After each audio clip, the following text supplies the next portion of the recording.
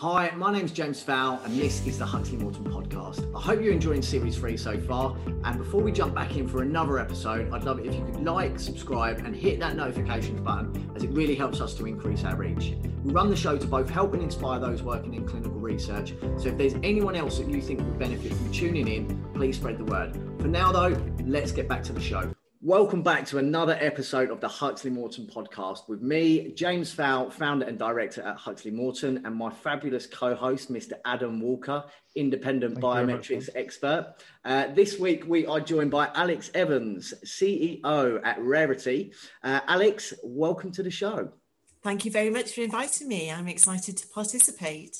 You are very much welcome. Good to have you. Well, look, Alex, I gave you a very brief intro there, but look, just give us a quick overview as to yourself, Alex Evans, and the business. Yeah, sure.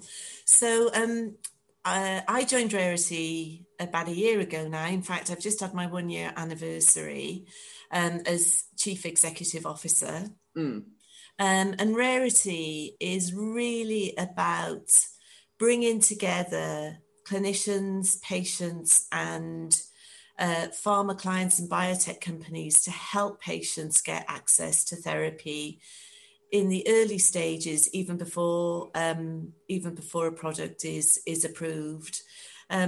We work predominantly in the rare disease arena, and as you're probably aware, this patient group don't have time to wait for approvals, for drugs to get approved and to get on a license in countries.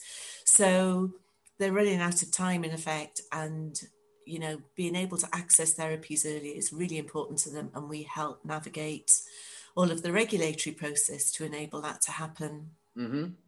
Amazing. And look, you mentioned rare diseases there, which kind of goes in sync with the company name. I know that Adam and I are often interested in names and their origins. Where did the name come from for the business? So that's a really interesting question, actually. Obviously, we focus mainly in rare disease and rare cancers. Our co-founders have got quite a lot of experience in the rare disease arena. Wendy White, our co-founder, has worked in rare disease for all of her career. And our other co-founder, Natalie Douglas, has worked in a more varied role across pharma, but predominantly in rare disease. We've got a lot of experience and expertise in that area. The ITI element of it is that we're really trying to move things forward in managed access by providing a really neat digital platform that provides data capture, it provides analytics. It also provides a method in which patients can monitor how they're progressing on their treatment. It also provides the ability for consultants, the doctors, the prescribers, to check in on the patients in a remote way, so that they can see how the patients are getting on the treatment as well. Fantastic. So, look, I guess in that sort of platform, I certainly know that is where Adam is a bit of an expert, and that's why he's here on the show, is to add some I guess real knowledge on that side of things. So I know that you guys have worked previously together. Adam, look, could you dive in with, I guess, any additional questions about the platform, about, some of the great things that you guys are doing at RAREiTi, and I guess what your involvement was previously with the company? Yes, of course. So Alex and I worked together, I guess, about a year ago now. And I'd previously worked with Natalie Douglas in her previous company, IDIS, where she was CEO. And our engagement was really around the development of a data platform that would bring together patients and healthcare professionals in a different way in a rare disease setting that hadn't really been done before. And this was really the paradigm shift, and where they identified between Natalie, Wendy and Alex was where the gap in the market was. I think it's fair to say, Alex, you've got an extensive career in and across pharma and a background in nursing as well. And that really set you aside with regards to, the clinical practice around that. But what was really interesting from my point of view, and certainly in our engagement that we worked together on, was building a platform and developing a solution based around a problem effectively, wasn't it? Yeah, absolutely. And I think it's really helped me coming from a clinical background, actually, in terms of developing the platform. You know, and I've used this skill set many years in the pharma industry. You know, I trained originally as a nurse, and then I entered into the pharma industry many, many years ago. And what it gives me is the opportunity to think like a clinician in terms of what a clinician is looking for, but also think like, you know, a pharma commercial person or a regulatory person in terms of what, you know, those individuals are looking for. And of course, in nursing, you're probably one of the closest clinicians to patients. You're there as a patient advocate every single day in what you're doing. And so it really has been, you know, we were able to triangulate all of those three elements into building the platform so that everybody benefits. You know, and patients really would get and do get great benefit from using the application that we've built. One because they've got sort of, you know, a resource in their pocket on their smartphone that they can access information, they can access support and advice, they can access training materials, all on their smartphone about their medication, about their access program, about anything about their condition. But two, it gives them the ability to track how they're getting on. And certainly for patients with rare disease, you know, you might get patients that are a bit older and they're managing the application themselves, or it's a carer or a mum or a dad, and they can see the correlation between them taking their therapy, adhering to the therapy, and then the improvement in their symptoms and their condition, and they can see that firsthand. And then what that means when they go to see their doctor is that they can sit in the doctor's office with their application, and the doctor sees exactly the same picture on their screen. So rather than it be a conversation about, oh, you know, I've been doing okay, but I can't remember when I felt a little bit unsteady, they can see, the doctor can see, I can see you did really well, but then you stopped taking your medication that weekend. Can you remember what happened? And you can see as a result of stopping taking your medication, your symptoms flared up again. So it's a really good way of enabling an adult to adult, equal to equal conversation about the patient's progress on their treatment. Wow, that sounds amazing. And that's all just from someone's pocket on their smartphone. I mean, I'm historically have been terrible with IT, probably up until COVID struck and we had to go a lot more remote and start utilizing everything. So how does, but I guess what I like about that is I'm a big advocate of what gets tracked gets improved. And I think that's the message that you guys are going with there. So how, so they can just log in, they log how they're feeling, they log when they're taking a medication, and then there's graphs, which everyone loves a graph of, tracking progress. And all of that is just instantaneous that they can access and then review with their doctor, with their... Absolutely. So it's all recorded in real time, and they can see when they've taken the medication. They can see if they've had any adverse events or side effects to it, but then they can see what they're scoring as a symptom.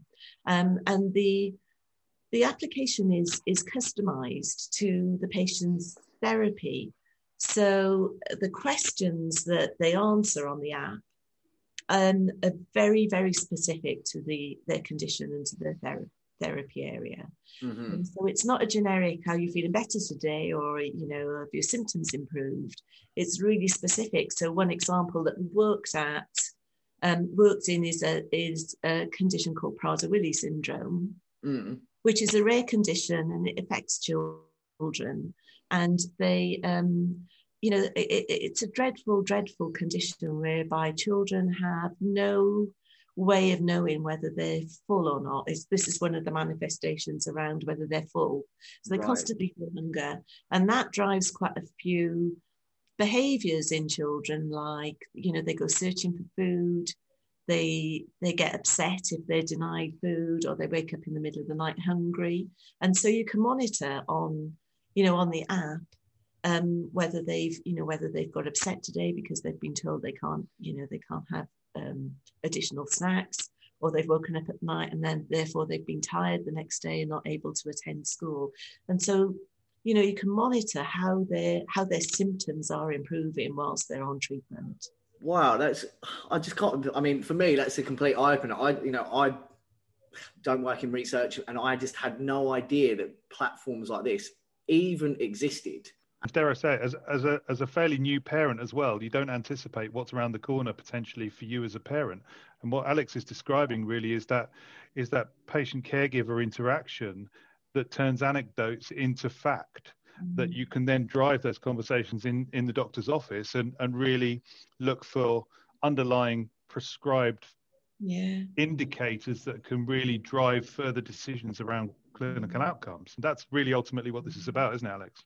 Absolutely. We've got a fantastic example of a mum telling us that, she has a daughter. Her daughter doesn't like to take a medication because she doesn't like the medication. But the main symptom that this child has, or on this group of children have, is itchy skin. And so, you can see on the app that, you monitor how the itches and the skin irritation and all of that. And the mum can say to the child, look, this is when you're taking your medication and your itch is down. But these are the days when you've missed it. And look, your itch has got worse. So it really does work and you really do need to take it. So it's quite a good tool for helping that interaction, not only with parents and children, but for individuals themselves managing their own condition. Because sometimes, I take medication for high blood pressure, and sometimes I just forget, or sometimes I just don't want to take it. And then, as a nurse, I'm tracking my blood pressure, and I can see if I've not taken it, I can see my blood pressure increasing. And this is what the app does for patients. They can see their symptoms increase when they don't take their medication. And that's a really important factor in adherence to therapy. So insightful. And I think that, Adam, you nailed it there. I was thinking just, with my son who doesn't have rare diseases, but sometimes you're racking your brain with what is going on with them, whether they're hungry, whether they're hot, whether they're cold. It can be a whole multitude of things. Add a rare disease to that, and you just don't know. So just having a little bit more clarity just must be so helpful for these people. So that's, I guess, the users, the patients. Who's your client base? How are you guys going out and attracting, winning business? Where's the focus on that side of things? Yeah, so our customers are pharma clients or biotech, and what we try to do is offer an enhancement to their data strategy. So it's not there to replace, the phase 2, 3, 4 clinical trial picture, because they're very, very important. But it really does enhance the data collection to the point where, you can get really, really strong insights into how patients are performing in the real world. So it adds a new dimension to real world evidence, if you like, and real world data. The other element in which we've used the data that's generated from this is when clients or pharma clients or customers are going through an approval process for a line extension, or they're looking for additional data to support a reimbursement application. And the regulator or the health technology agency are looking for softer data sets. So they're looking to see the impact of this. So you can build things in that have a health economic element to it. So you could put in, say, for example, for children or for adults, have you attended school today? And you can record the number of days that, children attend school or an adult attends work. So you can really then put some health economic elements into it as well. We're not saying that we're going to replace all of those really key academic metrics, because they're really important. We really do provide a good insight, a good snapshot, and we advocate using validated tools in the build of the questions so that we can utilize the data in a formal way as well as an informal way. Lovely. You talk about the data there. Sorry, Alex. You talk about the data there now. Outside of clinical trial setting, that's a key point, isn't it? Because what you've described is real world data, real world evidence. It's that which really drives patterns of uptake, isn't it? And how do you find that is driving conversations with regulators, with pharma companies outside of, when you're going to them with these proposals and with these suggestions now? I think, we're in a really unique position, Adam, because there's a lot of providers talking about real world evidence generation and real world data. And there's a number of different ways in which this is being generated, actually. And sometimes the approach to the generation of real world evidence is quite costly to a pharma company. It's almost like paying for another clinical trial. Yeah. It's almost like paying for a big health economic piece of work. And the way in which this is being received is something that has twofold. The regulators are really interested in it because it's real-time, real-life data reported by the patients or their parents themselves. So it's not clinician-reported, it's self-reported data, which is really valuable and really meaningful. And equally, it delivers a really true picture. It's not interpreted by anyone else. It just delivers the facts, as you say, Adam. Yes. So regulators looking at it are seeing a real insight into what's happening out in communities. And dare I ask, I mean, just following on from the obvious question, it seems that presumably must have that needle must have moved somewhat in this COVID time that we're living in right now. Absolutely. Because this data is now pivotal to prescribing patterns, to people's lifestyle choices, to all the things that we're all experiencing in our own homes and in our own families.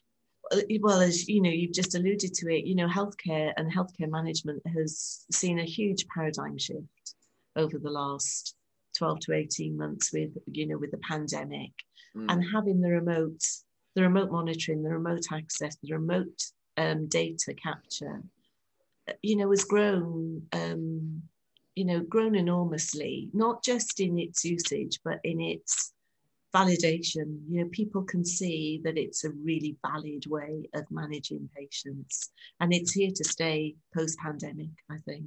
I absolutely agree with you, by the way. I couldn't agree with you more. Yeah. Most certainly. Look, I guess, Alex, I'm sitting here. I'm massively impressed, by the way, in what you guys have put together. You say that your background is healthcare and pharma, going back the years. How did that come about in the first place? What drove you into healthcare and pharma, and why? Yeah, okay. Well, it was a long time ago. It wasn't like 10 years ago. And I've had a fantastic career. I really have had the most fantastic career. And I'm really privileged to be part of RAREiTi right now, because I think it's the right time and offering the right service. But it came about a long, long time ago when I was watching a documentary about people in a very specialised unit with a spinal injury condition. And a unit had been set up that was changing the lives of people who either by injury or illness found themselves paralysed, either from the waist down or from the neck down. Wow. And I was watching this as a 14-year-old thinking, I want to work there. That looks... Really? That young? Yeah. Wow. And so, I did a little bit of research in terms of how I got there. And one of the things I recognised is that I wasn't going to get there and do a job that I really wanted to do unless I qualified as a nurse. So I qualified as a nurse, in South Wales. It was a fantastic training. It was, I was really, I really enjoyed it. And then I got myself to this specialised centre in Buckinghamshire called the National Spinal Injury Centre Hospital. And I qualified as in the specialty of spinal injuries whilst I was there. So did additional training.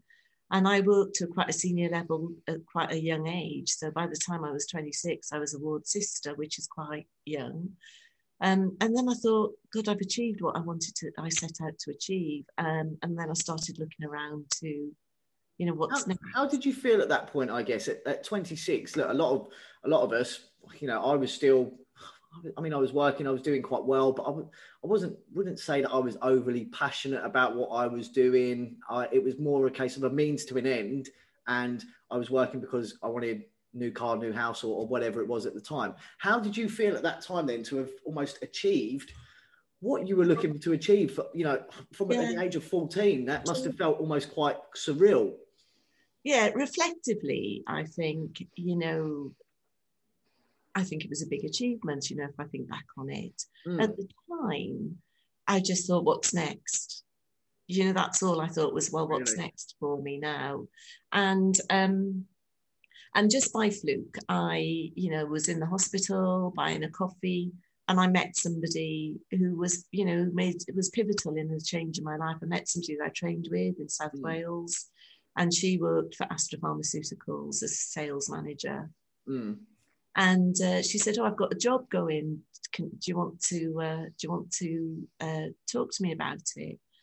So it wasn't your traditional, medical representative job. It was building a project, in the sort of looking at patient care,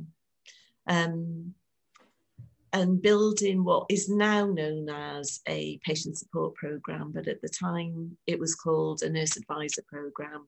Right. And there were a number of them about. There was one or two within Astra Pharmaceuticals in the respiratory arena, but I was working predominantly and really focused in gastroenterology.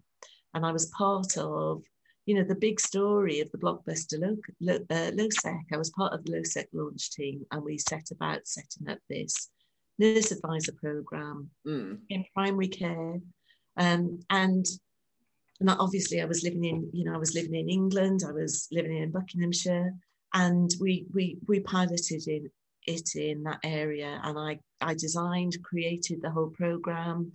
It worked, and we went from me as a nurse advisor in the Oxford region to having 4, to ultimately having 250 nurses and about 6 different nurse advisor programs. It went from a very small program to huge. And, I ended my career at AstraZeneca, having been head of clinical nursing for 7 years there, and managing nurse advisor programs in gastroenterology, respiratory, cardiovascular, cancer, the whole range of different therapeutic areas.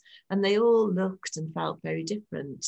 And that was a fantastic opportunity for me, not only because it was so novel and new and really successful, but because I worked for a guy who taught me everything I knew about clinical trials, because I was part of the clinical trials team. And I didn't build clinical trials, but we followed the same methodology, the same rigor, the same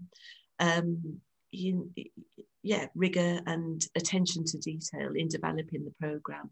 And I truly believe that's why it was such a success. It wasn't a simple process that was, just built to drive commercial sales. It was there to truly enhance patients' lives and create data.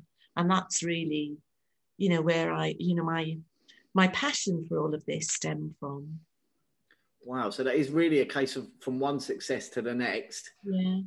Like how did you do it? Not in terms of the day-to-day, putting it together, but mentally, how did you feel at that time? So I think that's a really interesting, and it's exactly the same with RAREiTi as well.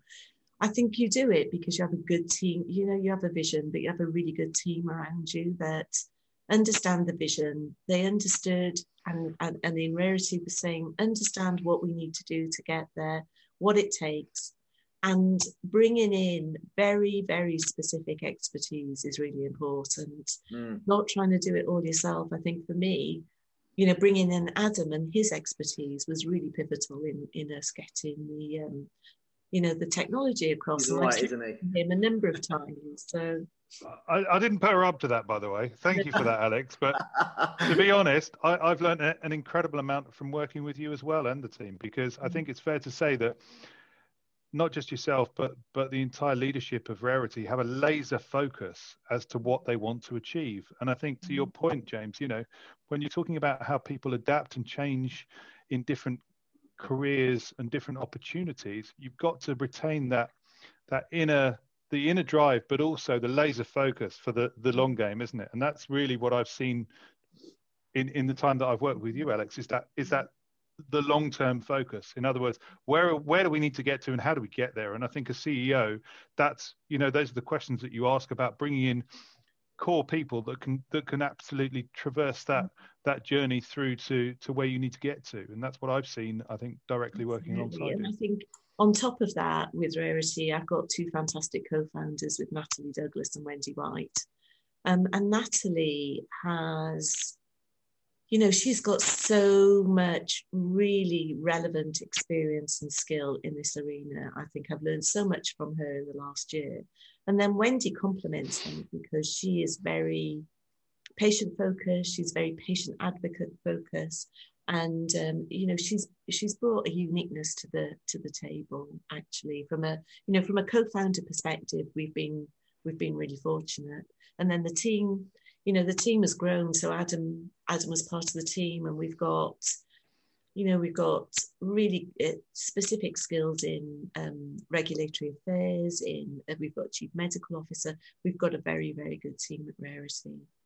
It sounds like you've got a good dynamic there. And look, from my perspective, you know, just listening in with my recruiter hat on for a moment, I guess one thing that I always look for is almost, I guess it's a track record of success. You know, if people can be put into a new environment and come out winning, that's, you know, that means that they are placeable wherever they go. For yourself, you've proved it a couple of times already. But moving on to RAREiTi, you joined just over a year ago, wasn't it? Where we are kind of height of COVID. And again, I'm now just thinking, what is in store for you guys at COVID? So look, tell us about the move to RAREiTi and how things are going for you now, because it must have been tough to come on as a new CEO to a business during that time. It was crazy. Yeah, you know, it was crazy. And certainly when I was appointed to the role, it was pre-COVID. You know, I didn't see the pandemic around. None of us saw the pandemic around the corner. Nope. And but I truly believed in the concept and the vision that Natalie and Wendy had for RAREiTi, and that was what drove me to, you know, continue on the journey. And you know, I've not looked back since. Saying that, it's not been easy. You know, it's a tough gig every single day, really, because you know what we saw between June 2020 and December 2020 was a bit of an inertia in the marketplace, because, and quite rightly, because everything was at a standstill.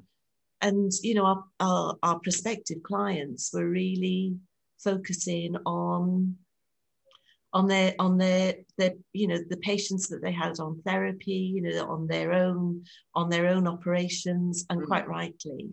But I think since we came out of, you know, the first lockdown, things have started to move on, and we've seen a lot of traction, and we have truly worked in a global way, you know, across the US, the UK, Europe, the Far East, and Latin America. And you know, it's the new norm, the way in which we're working. You know, we're working in a Zoom generation, aren't we? And I think it's the new norm, and everybody's adopted that new norm. And you build relationships and trust and win business based on that remote access, rather than, you know, how it used to be in the olden days where you'd see people face to face. What would you say has been maybe the biggest challenge, you know, during your time there? Because when you and I have spoke previously, I was quite impressed that you almost have used it as a bit of an opportunity. Oh, absolutely. Talk to us about that. You know, what's the biggest challenge? How have you dealt with that? So, I mean, it was So it was an opportunity, that time between June and December was an opportunity to really, really invest in what we wanted. One, as a business model, and two, in the technology. And so we could put that laser focus into developing our digital platform to the point where, it's really, really neat, user-friendly, workable, delivers on what we expected to deliver. So we've used the time really well to get us in a place where we've got quite a unique offering. A lot of people were faced with this same adversity, but I think what I like with yourself is the fact that you've used that as an opportunity to build on your core values, that laser focus. And if anything, you've come out better for it by the sound of things. Yeah, well, we hope so. I mean, don't get me wrong, it's been tough. Like I said, it's been tough, but I'm really proud of what we've achieved in the year. We've had an amazing journey. I'm really proud of what we've got as a service offering and as the technology. And from my perspective, it's onwards and upwards. And I think we've got some great relationships with customers that can see exactly what makes us different out in the marketplace, because there's a lot of players in the market access, expanded access, patient support, program environment. And I think we've truly got a good differentiator here. But I also think to build on that point, Alex, it's very interesting that as a company, I think I get from RAREiTi that you know what you are, but you know what you're not. And you don't try and be something that you're not. And there are plenty of companies out there right now who are trying to appeal to all different markets and all different types of customers. And what's very clear to me, certainly through the discussion we've had today, but also through knowing you outside of this discussion, is that there is that differentiator. You saw a gap in the market, you identified that, and you didn't try and fulfill everything to all customers. It was really making sure that you had that differentiator. And I don't think, to be fair to you and RAREiTi, I don't think there are many others out there doing that right now. I really don't. I haven't seen anybody, but we've been focusing on what we're doing rather than what other people are doing. And I think that's important when you're trying to build something successful. You need to know what's going on in the marketplace, but focus on what you're doing. Yeah, but I think the other point that James made as well is the fact that, over the last year, 18 months, we've all had a lot more time and probably become a lot more efficient in the time that we spend doing the work. Though we may be spending more time doing it, I think things are generally moving at some incredible pace, because the opportunity to interact with people, with clients, with customers has never been so easy through the medium of Zoom and Teams. We don't have to get on planes anymore. We certainly don't have to waste all that time traveling to and from different sites. We're just there, and we can then be in another virtual room the next hour. And I'd love to hear, if that's been your experience as well. Oh, absolutely. I think, it's it really has been that experience. And in my previous job, I commuted for 2 hours a day, and 2 hours in the morning and 2 hours in the evening. So wow. And that waste, for me, that was wasted time. Yes, of course, you can make calls and stuff, but it has become way more efficient and way more accepted, and also you get to know people much better. You get to know their dogs and their kids and that sort of thing, and that's important, actually. So I think it's made the business world a lot more human, hasn't it? And look, just everything I'm hearing from yourself, I love the adaptive mindset. I love the winner's mindset that you've got, even about, we're not really focused on what everyone else is doing. Yes, we're aware of the market, but we're focused on us. And that is, I guess. Just be the very best that you can be. Absolutely. That's what I tell my kids every day as well. Yeah. James, it would, at this point, it's worth saying, there is a pattern of behavior amongst the leadership group. And it comes from Natalie, Wendy, and also from Alex and others within the team. But there is a consistency of messaging that you will see across each one of those individuals that is absolutely crystal clear. Yeah. And, Adam said that he'd worked for Natalie previously, and so did I. I worked for Natalie for 5 years at Healthcare at Home. Yeah. And when she you know, when she approached me about this role, it was a complete no-brainer, you know, because she carries with her something that really is quite exquisite. And, you know, I was absolutely delighted to work with her again. And I know Adam has had similar experience. Absolutely. She doesn't, you know, everything Natalie touches turns to gold. There's no two ways about it. She's the most incredibly inspirational leader that I've ever worked for, actually. And same as you, Alex. Same. So put them two together. That you know, it sounds like there's going to be big things ahead for you guys. You know, so I mean, what are the plans moving forward? What's in store for RAREiTi over the next 12 to 18 months? Yeah, well, we've got a pretty strong growth plan, and obviously we need to, you know, I want to deliver on that. And for me, the focus is on growth and bringing on new clients. But what that actually means is, you know, bringing on the opportunity for more patients to access therapy. And so there's always this element of my clinical background. You know, one of the things that I've learned working in pharma and working in, you know, on the service side of pharma is, as a clinician, I can help way more people in this role than I could if I was working as a nurse, you know, on a ward or, you know, in a community-based. You know, the reach to help people in this role is much greater. And so that's what we're here for. That's what we're all here for. Everybody that works in pharma is really here to help patients. And I think I'm really proud to be part of that, you know, that world. You know, when you just see what's happened with, you know, the vaccination program and the delivery of the vaccinations. You know, we've been able as an industry to you know, to change, you know, to save people's lives through the vaccination program. And that's built on years and years and years of scientific excellence, actually. And it's great to be part of that journey. It sounds like there's certainly exciting times ahead. I know that Adam's been working on various COVID bits and pieces as well. Yeah, that's very exciting. I know that he is, I guess, like a lot of us at the moment, working night and day, Adam, aren't you? Yeah, I mean, the way you describe it, Alex, there's such synergy around not just the message, but actually the passion behind what you're doing. You know, people do not go into this industry unless they want to make a difference. And that's no cliche, honestly. I mean, your backstory is absolutely speaking to that point. It's certainly what I align with, and every single day. And, you know, your reference to the vaccines. We've all experienced something extraordinary in the last year. You know, we are all part of an enormous clinical trial, whether we like it or not. We all are. We're all living proof, whether or not we choose to have vaccines in us, and whoever provides them. You know, full disclosure, I've got 2 jabs of AZ in my arm, and I'm very happy about it. Me too. I've got 2 jabs of AZ in my arm too.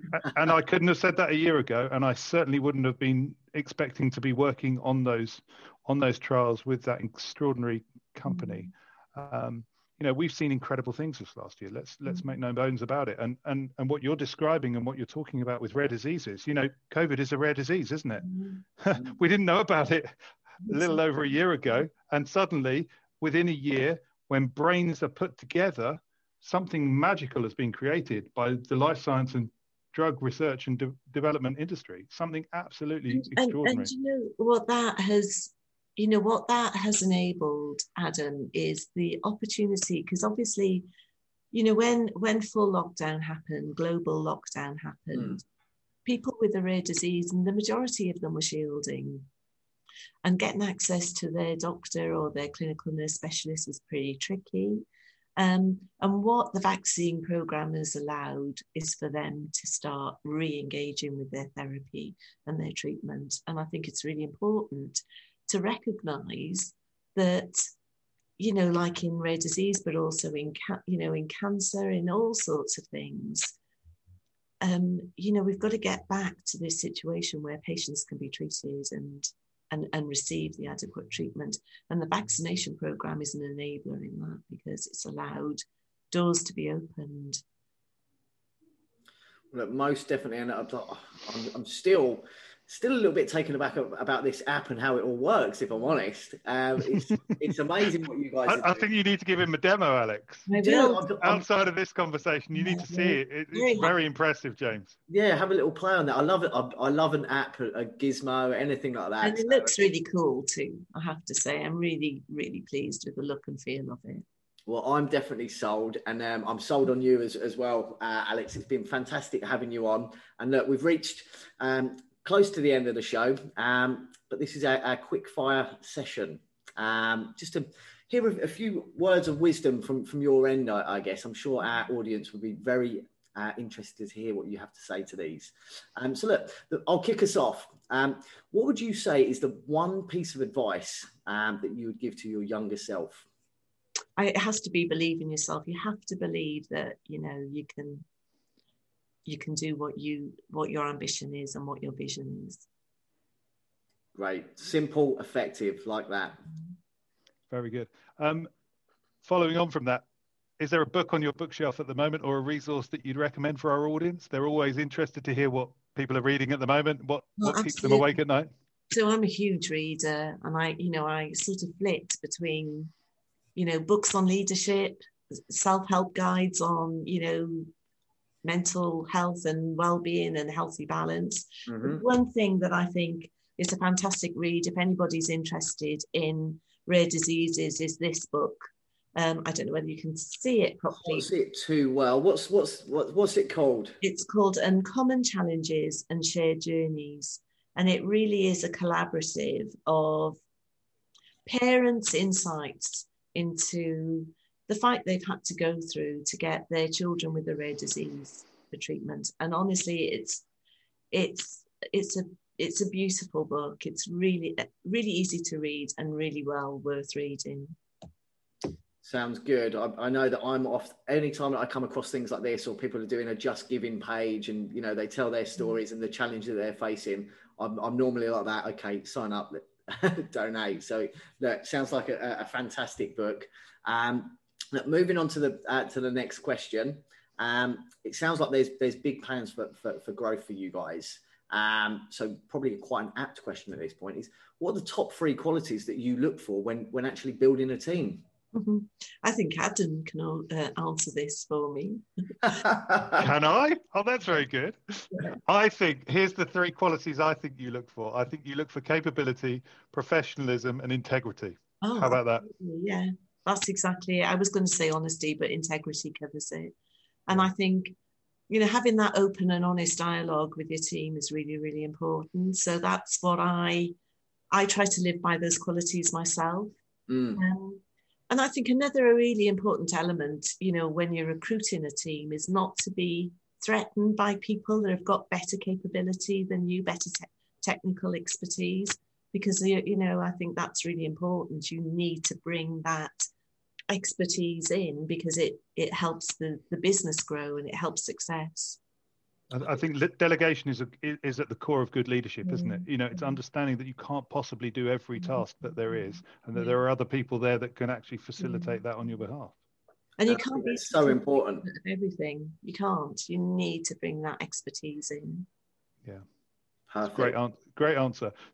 So I think I might know the answer to this one as well, but I'll ask the question. So what's your favourite thing outside of work, Alex? I'm going to say paddleboarding. No, that was what I was going to say. Because I introduced Alex to paddleboarding. Yeah. Really? So I love the outdoors and I really love paddleboarding. So we've got 3 in the house now. Wow. 3? Yeah. Wow. You've really embraced it. My goodness. Yeah, 1 each for me and my husband, and then whatever child is home from uni or home from there, whatever they're doing, awesome, can come. And it's really, really good fun. So it's a combination of, being in the outdoors, and it can be a little bit hairy at times, but it's very, very relaxing as well. And I know you've been sort of I'm hooked. Enjoying it as well. I'm hooked. When the weather's nice. Or are you in the sea for that, Alex? No, so I do love the sea though, and I do quite a lot of wild swimming in the winter. But you're better off not being in the sea on a paddleboard. You're better off being on a gentle river or on a lake or a water course. I've got some nice water courses around us, and I think you have around where you live as well, Alex, haven't you? Absolutely. But the sea can get quite choppy. Yeah, it's hard. It's challenging, yeah. That's what I was thinking. I was kind of asking for a friend, as it may, just in case. And that sounds great fun, guys. Adam, you have to introduce me to that as well, I guess. I have to try that out. Look, Alex, to wrap up the show and finally, what would be your number one golden rule for life and for business? Yeah, I think for me, it's got to be authenticity. You've got to be authentic.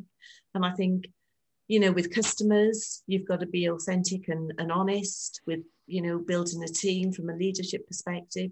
But outside of that as well, in friendships and as a parent, I think authenticity is really important. Perfect. Couldn't agree more. And I think, Adam, you and I, everyone that we've spoken to so far kind of shares that same mantra, don't they? And I think the principles are extraordinarily common, aren't they? There are so many common threads that run through all of the people that we're interviewing. And I really am so grateful for you sharing your story also, Alex, and just really putting it some context into the wider picture now, because I think the more people that know about not just the work that you and RAREiTi are doing, but actually the principles behind which you do your work is really important, because I don't think that ever gets out enough into the public domain. No. The people that drive clinical research, that work in life sciences, and the passion behind which they do the work that they do. That's what you've spoken to. Yeah. Definitely. Well, look, Alex, it's been an absolute pleasure having you on the show. I'm sure that you, Adam, and I will no doubt keep in contact. I'm going to be following your journey. But for our audience and anyone that, perhaps wants to reach out to find out more about the app, not just myself, but anyone else or RAREiTi in general, what's the best way to reach you? Yeah, so, we've got quite a big profile on LinkedIn. So LinkedIn is a good place to look at RAREiTi. Mm-hmm. And I'm very open for people reaching out either through LinkedIn or emailing me. Perfect. Yeah. Sounds good. Well, look, I'll say it again. Thanks again for being such a great guest. Thank you. I've really enjoyed it. Hope you have too. And look, I'll let you both get off to enjoy your evenings. Thanks ever so much, Alex. Thank you very much, guys.